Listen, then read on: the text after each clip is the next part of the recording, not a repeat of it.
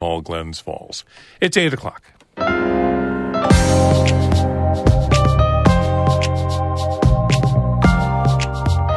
Good morning. This is Northern Light for Tuesday, February 6th. I'm Monica Sandreski. And I'm Todd Moe. A trial date has been set for the man accused of a racist shooting in Buffalo in 2022. Some family members of victims say they're frustrated with the defense's stall tactics. I would just say that I'm happy that things are moving forward. Not as quickly as I think any of us would like, but it's good to have dates, right? Dates are good for goals. Researchers at Cornell University were shocked to find 95% of Adirondack lakes have an oxygen problem that could have real impacts on cold water fish. The breadth of the problem across the thousands of lakes and ponds in the Adirondacks is way bigger than we had expected to see, even after, coming from a team that's worked on brook trout for decades. Also on the show, Governor Kathy Hochul and Congresswoman Elise Stefanik are sparring over border security. And St. Lawrence County painter Steven Cobb has turned his artistic focus to weathered barns in the region. I really like the fact that the siding coming off and you can really get in there and see the bones and the history. Yeah. They're the subject of a new exhibit in Waddington. All of that's coming up on Northern Light. Stick with us. Broadcast of Northern Light here on North Country Public Radio is supported by Long Run Wealth, an SEC-registered investment advisor in Lake Placid, providing comprehensive wealth management, retirement, and financial planning solutions, longrunwealth.com, and by Fisher, Bissett, Muldowney, and McCardle, attorneys and counselors at law with offices in Malone, Tupper Lake, and Saranac Lake. 800-941-5001.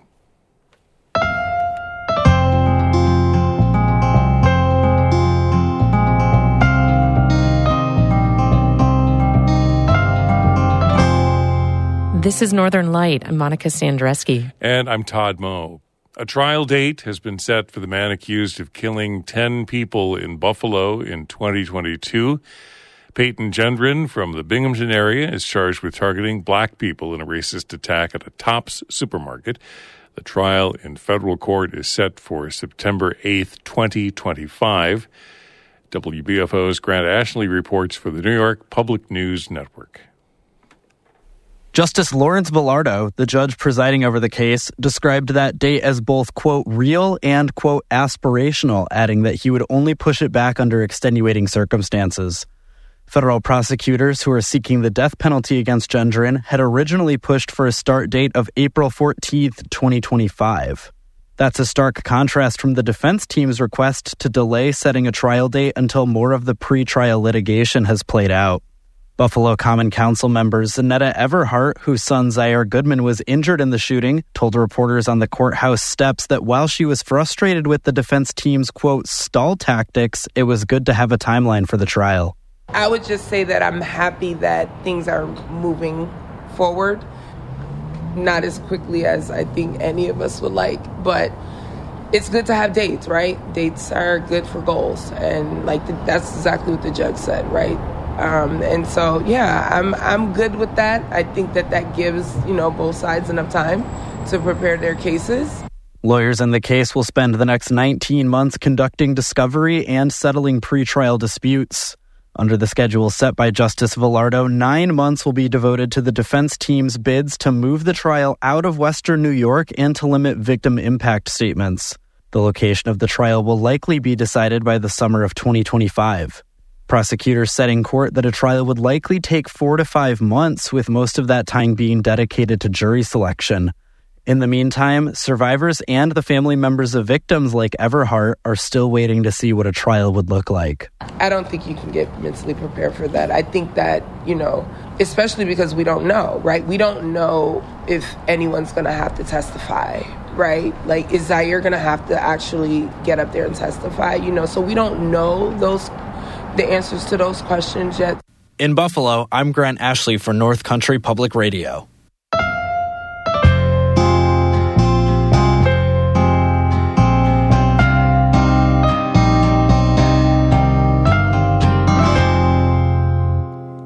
Governor Kathy Hochul and Congresswoman Elise Stefanik are sparring over border security. The two New York lawmakers have both issued public statements in the last week calling each other out. Emily Russell has the details. Last week, Congresswoman Elise Stefanik and more than a dozen Republican lawmakers held a press conference about the southern border. The numbers do not lie. Our country is being invaded right now, right in front of our very eyes because of Joe Biden's catastrophic border policies. Border crossings under President Biden are more than double than what they were under President Trump. Stefanik said last week that Biden was, quote, rolling out the red carpet for illegal immigrants. This is a national crisis. Every single community has turned into a border community because of the open border policies of Joe Biden. For months, though, Biden has been in talks with Republicans and Democrats in the Senate, coming close to a deal on the border. It would set aside $20 billion for border security and make it harder to apply for asylum. The president went so far as promising to shut the border down if the bipartisan bill is passed. But that bill has started to unravel in recent weeks. Trump is campaigning against it, calling for even stricter border security measures. Top Republicans like Stefanik have shifted the focus back to blaming Democrats, like Governor Kathy Hochul. On Friday, I led New York Republicans calling on my home governor, Kathy Hochul, to join the 25 governors in support of Texas Governor Abbott. Stefanik wrote a letter to Hochul urging her to, quote, take efforts to secure the northern border. Fellow North Country Congresswoman Claudia Tenney signed that letter. Then this week, Hochul pushed back, publishing a letter from her own administration. It urged Stefanik, Tenney, and other New York Republicans to support the bipartisan bill on border security. Hochul addressed the issue at an event on Monday. The only thing standing in the way is that the House Republicans refuse to take action. They don't want there to be a resolution because they want to keep the chaos going. The bill includes $1.4 billion to help states and localities with the migrant crisis. Hochul said New York needs some of that money to deal with its own influx of asylum seekers. But House Speaker Mike Johnson reiterated on Monday that the bipartisan border security bill is dead on arrival in the House. Emily Russell, North Country Public Radio. New York's migrant crisis is also playing out in the state budget negotiations. The influx of undocumented immigrants is costing the state and some localities large sums of money. Meanwhile, the governor is also defending her proposed cuts in school aid. From Albany, Karen DeWitt reports. Governor Kathy Hochul is proposing spending $2.4 billion to help house and feed some of the over 160,000 migrants who have entered New York during the past year. She wants to take $500 million from the state's reserve funds to help pay for the migrants' needs. She outlined her plans at her state budget presentation in January. But because the number of migrants and the expenses have only grown, I am proposing that we draw $500 million from state reserves that are intended for one-time emergencies like this. Hochul also wants to slow the rate of growth for funding school aid. She's proposing changing the way that the annual inflation rate is calculated and ending a provision called hold harmless that guarantees each school district never gets less money than it did the previous year. Those changes would result in a $420 million loss to school districts. The governor says the migrant and school aid proposals are unrelated, but Republicans who are in the minority in state government see a connection. Senator Jack Martins, a Republican from Long Island, spoke at a news conference to support school funding, where he said schools in his Senate district face reductions. At a time when she's cutting education for our children, she's prioritizing spending $2.4 billion on a self-created migrant crisis. He blames policies begun by Democratic administrations in local governments, including designating New York City as a sanctuary city for immigrants. The residents of my district and residents across this state did not vote for New York State to be a sanctuary state. They did not vote for New York City to be a sanctuary city. They didn't vote to have undocumented immigrants come into our country and take over resources that were meant for our communities and, most importantly, in this case, for our children and our schools. Hochul says the GOP is conflating the two issues and twisting the narrative. She says Republicans in New York should instead call on their leadership in Congress to sign on to an immigration reform deal that has bipartisan support in the U.S. Senate. It's like somebody sets their house on fire and then complains because it takes so long for the fire department to respond. Hochul is accusing the GOP of wanting to keep the chaos going for political advantage in the 2024 presidential election, where President Joe Biden is likely to face Republican former President Donald Trump. Senate Republicans say when it comes to school aid funding, they will work to see the cuts restored. Senator Jim Tedisco, a Republican from Saratoga County, spoke at a recent budget hearing. He also criticized Hochul for wanting to use state reserve funds to ease the migrant crisis instead of directing that money to schools. I and my conference are not going to go quietly into the night if this or any other budget tries to balance itself on the backs of our kids, their education, their future, or the taxpayers of New York State. On that topic, New York Democrats, at least in the legislature, agree. While they have not contested the governor's proposed spending on migrants, they also say that they want to restore the school aid cuts. In Albany, I'm Karen DeWitt for the New York Public News Network.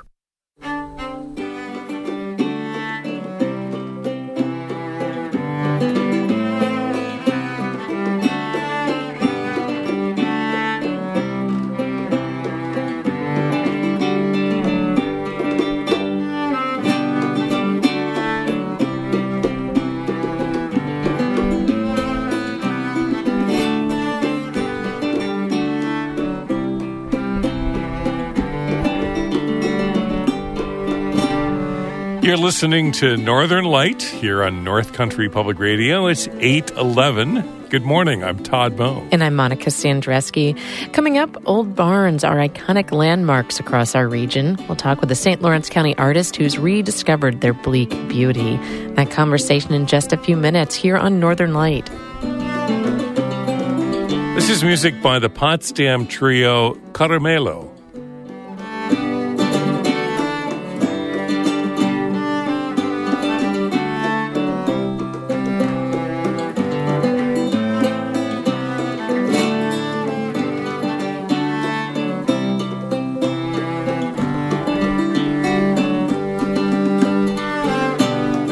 Northern Light is supported by Adirondack Foundation, connecting people, ideas, and resources to improve lives and expand opportunities throughout the Adirondack region. Details at adirondackfoundation.org. And by Guideboat Realty, located in Saranac Lake, where health, history, and the arts meet in the Adirondacks. Your guide to Adirondack real estate. Guideboatrealty.com.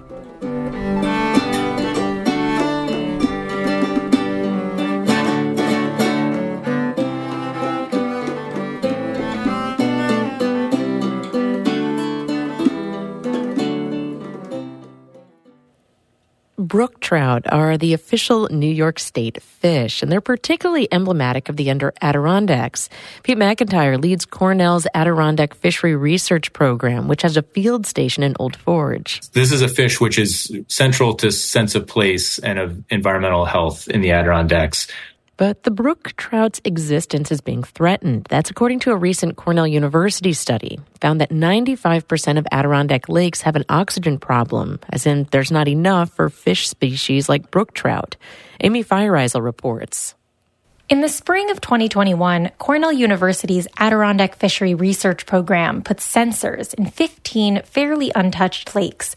We're talking very little human activity. Some of them have absolutely none. Steven Jane is a lake ecosystem ecologist. He was a postdoc at Cornell from 2021 to 2023. Some of them you have to hike several miles in to access.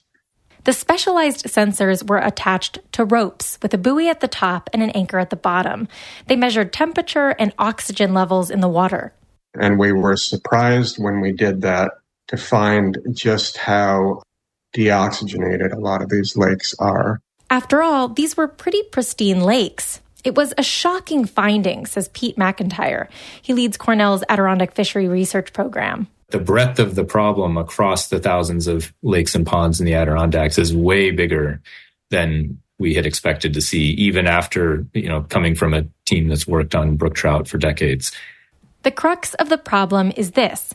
Brook trout need cold, well-oxygenated water to thrive in. They can't live in the warm water at the tops of lakes, and they also can't live in the low-oxygen water near the bottom. But both of those inhospitable zones are getting bigger, leaving a shrinking space for cold water fish. And so that's this squeeze where the trout are stuck in between the two. Both are inhospitable, but that space is amazingly thin. Those spaces have gotten smaller in about 95% of Adirondack lakes over the last 30 years. Now, during the warmest part of the year, late August and much of September, McIntyre says the fish are lucky to have 5 feet of suitable water. The reasons for this squeeze are many, says Stephen Jane, the lead researcher. Surface warming from climate change is one, but the situation is made much worse by something called browning. You're getting increased sort of runoff of dissolved organic material from the surrounding watershed. That darkens lakes and warms their surfaces. That's not good for cold water fish. The case for most situations is that as you brown these lakes, you're reducing the amount of that cold, highly oxygenated habitat. There are 2 exceptions, extremely clear lakes and lakes that are at least 30 meters deep, making them somewhat immune from both warming and browning. Lakes like that sort of have an increased importance in protecting these cold water species moving forward. So where does browning come from? Jane says it can be triggered by physical disturbances like logging and road salt, and from climate change impacts like more extreme precipitation. But the most significant contributor to browning in Adirondack lakes is acid rain. Pete McIntyre again. For a century, we acidified this entire region. Acid rain came from the smokestack emissions upwind to the west. Along with all those acids came mercury. So anywhere that you had an acid problem, you had a mercury problem. Scientists, citizens, and lawmakers have worked really hard to reduce acid rain and have made huge strides. Legislation like the Clean Air Act greatly reduced air pollution. Lots of wildlife, like loons, have made big comebacks. But the legacy impacts of acid rain are still present in the Adirondack ecosystem. We see it in the more acidic soil and in the accumulation of mercury, which is toxic to fish and animals and the people who eat them. McIntyre says Jane's research is particularly frightening because mercury only enters the food chain under low oxygen conditions, which browning is accelerating. The initial concern is, okay, if we boost low oxygen conditions, then are we also going to basically unleash the mercury problem? Jane's findings have opened a whole Pandora's box of questions about the future of brook trout in Adirondack lakes, about mercury accumulation and what it could mean for animals and humans. Jane says knowing what's happening in the lakes is vital so that people can make decisions about how best to steward and even manage them to protect species in the most impactful way. But he fears that his research could lead to people giving up. One of my sort of concerns about this finding is that it reaches a point where people say, okay, well, we've got to say so long to brook trout, so let's just put smallmouth bass in all these lakes. Pete McIntyre stressed that Jane's findings are concrete evidence of a changing environment. There are big changes afoot in Adirondack waters that we can't see. McIntyre says, given that scientists hadn't even guessed how bad the oxygen problem was prior to this study, it begs this question. What other invisible challenges may lie ahead for Adirondack lakes and their fisheries? Amy Feiereisel, North Country Public Radio.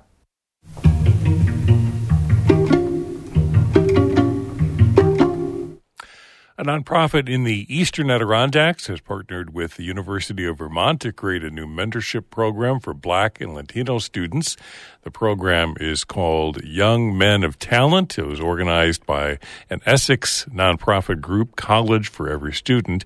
A representative told Burlington's NBC News station the program will pair students with Vermont businesses and organization leaders for one-on-one mentoring and career advice. It'll also connect mentees with job readiness workshops and networking opportunities. 20 students from UVM's current freshman class have already been chosen to participate.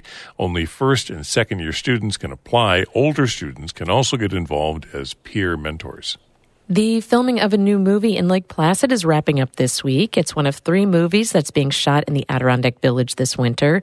Today and tomorrow are the last days shooting the movie called Christmas at the Interlaken, which has been described as a comedy set at a mysterious holiday party. The movie is being directed by Candace Kane, who also directed A Jar Full of Christmas, which was filmed in the village in December. Kane said she plans to shoot one more Christmas movie in Lake Placid later this month.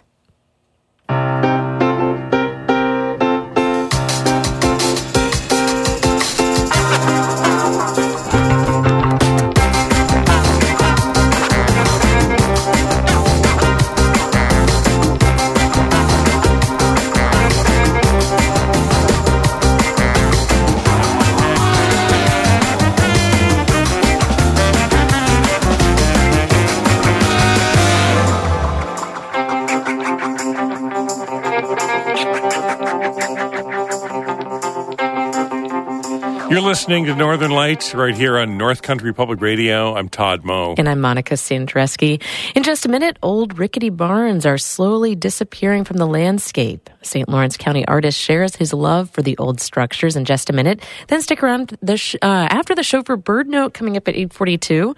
But first, Todd, is a look at the weather. More sunshine today, partly sunny tomorrow, partly cloudy Thursday and Friday, but milder temperatures, highs this afternoon, low to mid-30s, mid to upper 30s tomorrow, highs in the 40s on Thursday and Friday. Right now in Canton, we have sunshine and 15 degrees.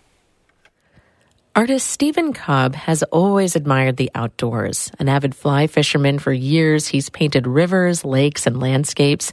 He grew up in St. Lawrence County and describes himself as a mostly self-taught artist, working in acrylics and oils. Since the pandemic, he's rediscovered a beauty in old barns and has turned his attention to black and white paintings of the weathered, iconic structures. They dot the landscapes throughout the region. Some lean on rotting beams with collapsed roofs amid scrubby, abandoned farmsteads. It's the bleakness, Stephen told our Todd Moe, that led him to working in black, white, and gray. The gallery at Lake St. Lawrence Arts in downtown Waddington along the St. Lawrence River is hosting a special exhibit of Steven Cobb's work this month. Among the woven tapestries, pottery, and photography that fill the gallery, you'll find a series of monochromatic oils of old barns. So what is it about barns that, you talked about the solitude of fly fishing. There's kind of a solitude with painting a barn. And they're such an iconic part of the North Country, and they are now, but they're all starting to just decay. They're crumbling right into the ground. I really like the fact that it was the siding coming off, and you can really get in there and see the bones and the history. Yeah. So I have my camera with me all the time, and I will venture off into the country and in search of barns. And I have stacks and stacks of photos that I can use.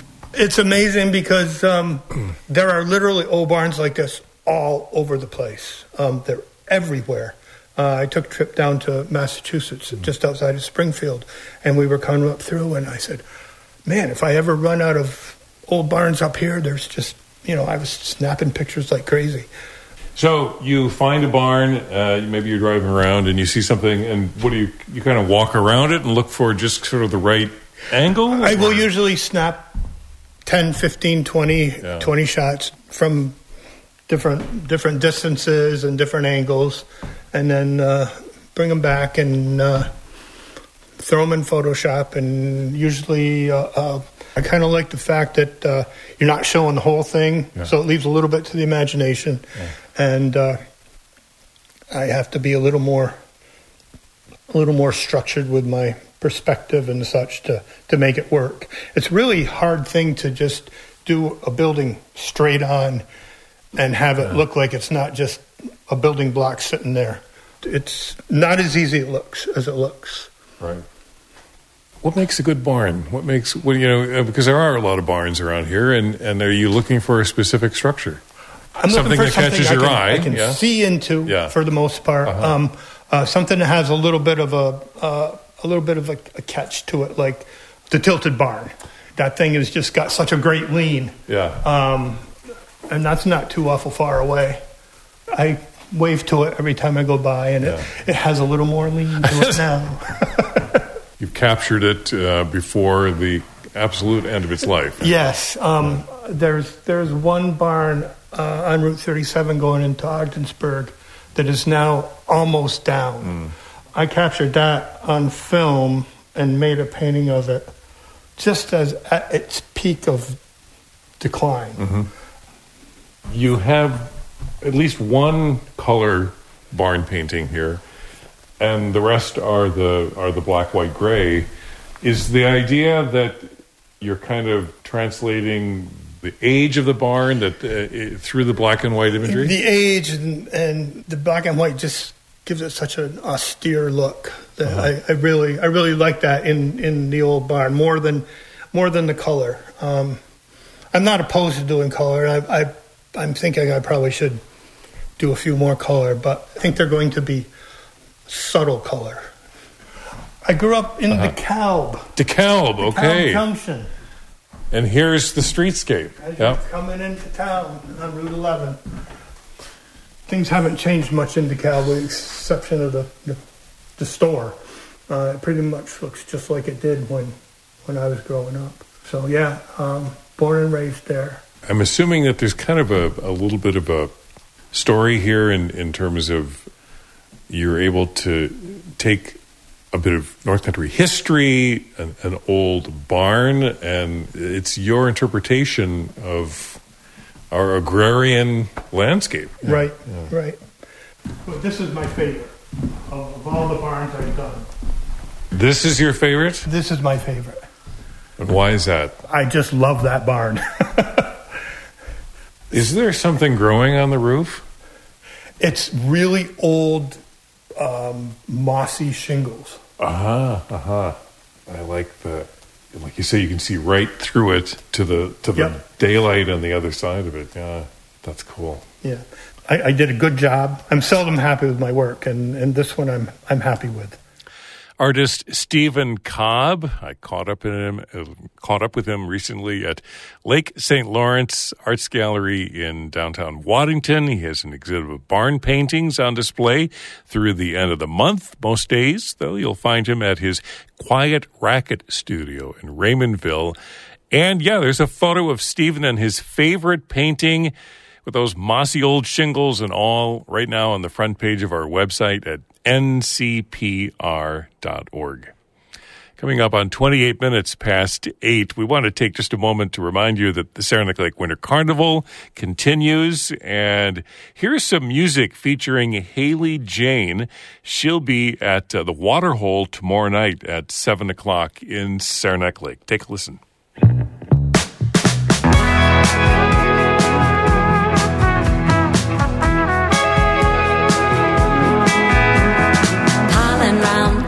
Feeling brave and free, it's so easy to forget what happens overseas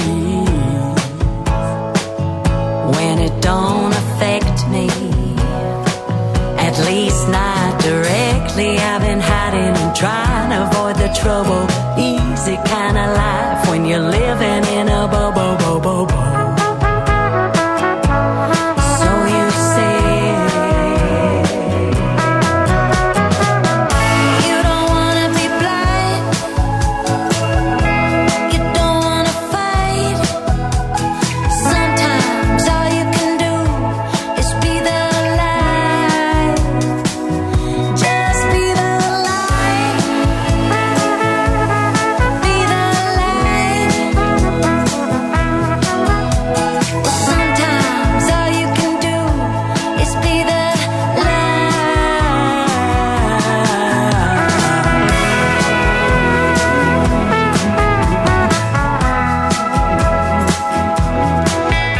The Light, Haley Jane at Saranac Lake Winter Carnival tomorrow night, Wednesday night starting at 7 at the Waterhole.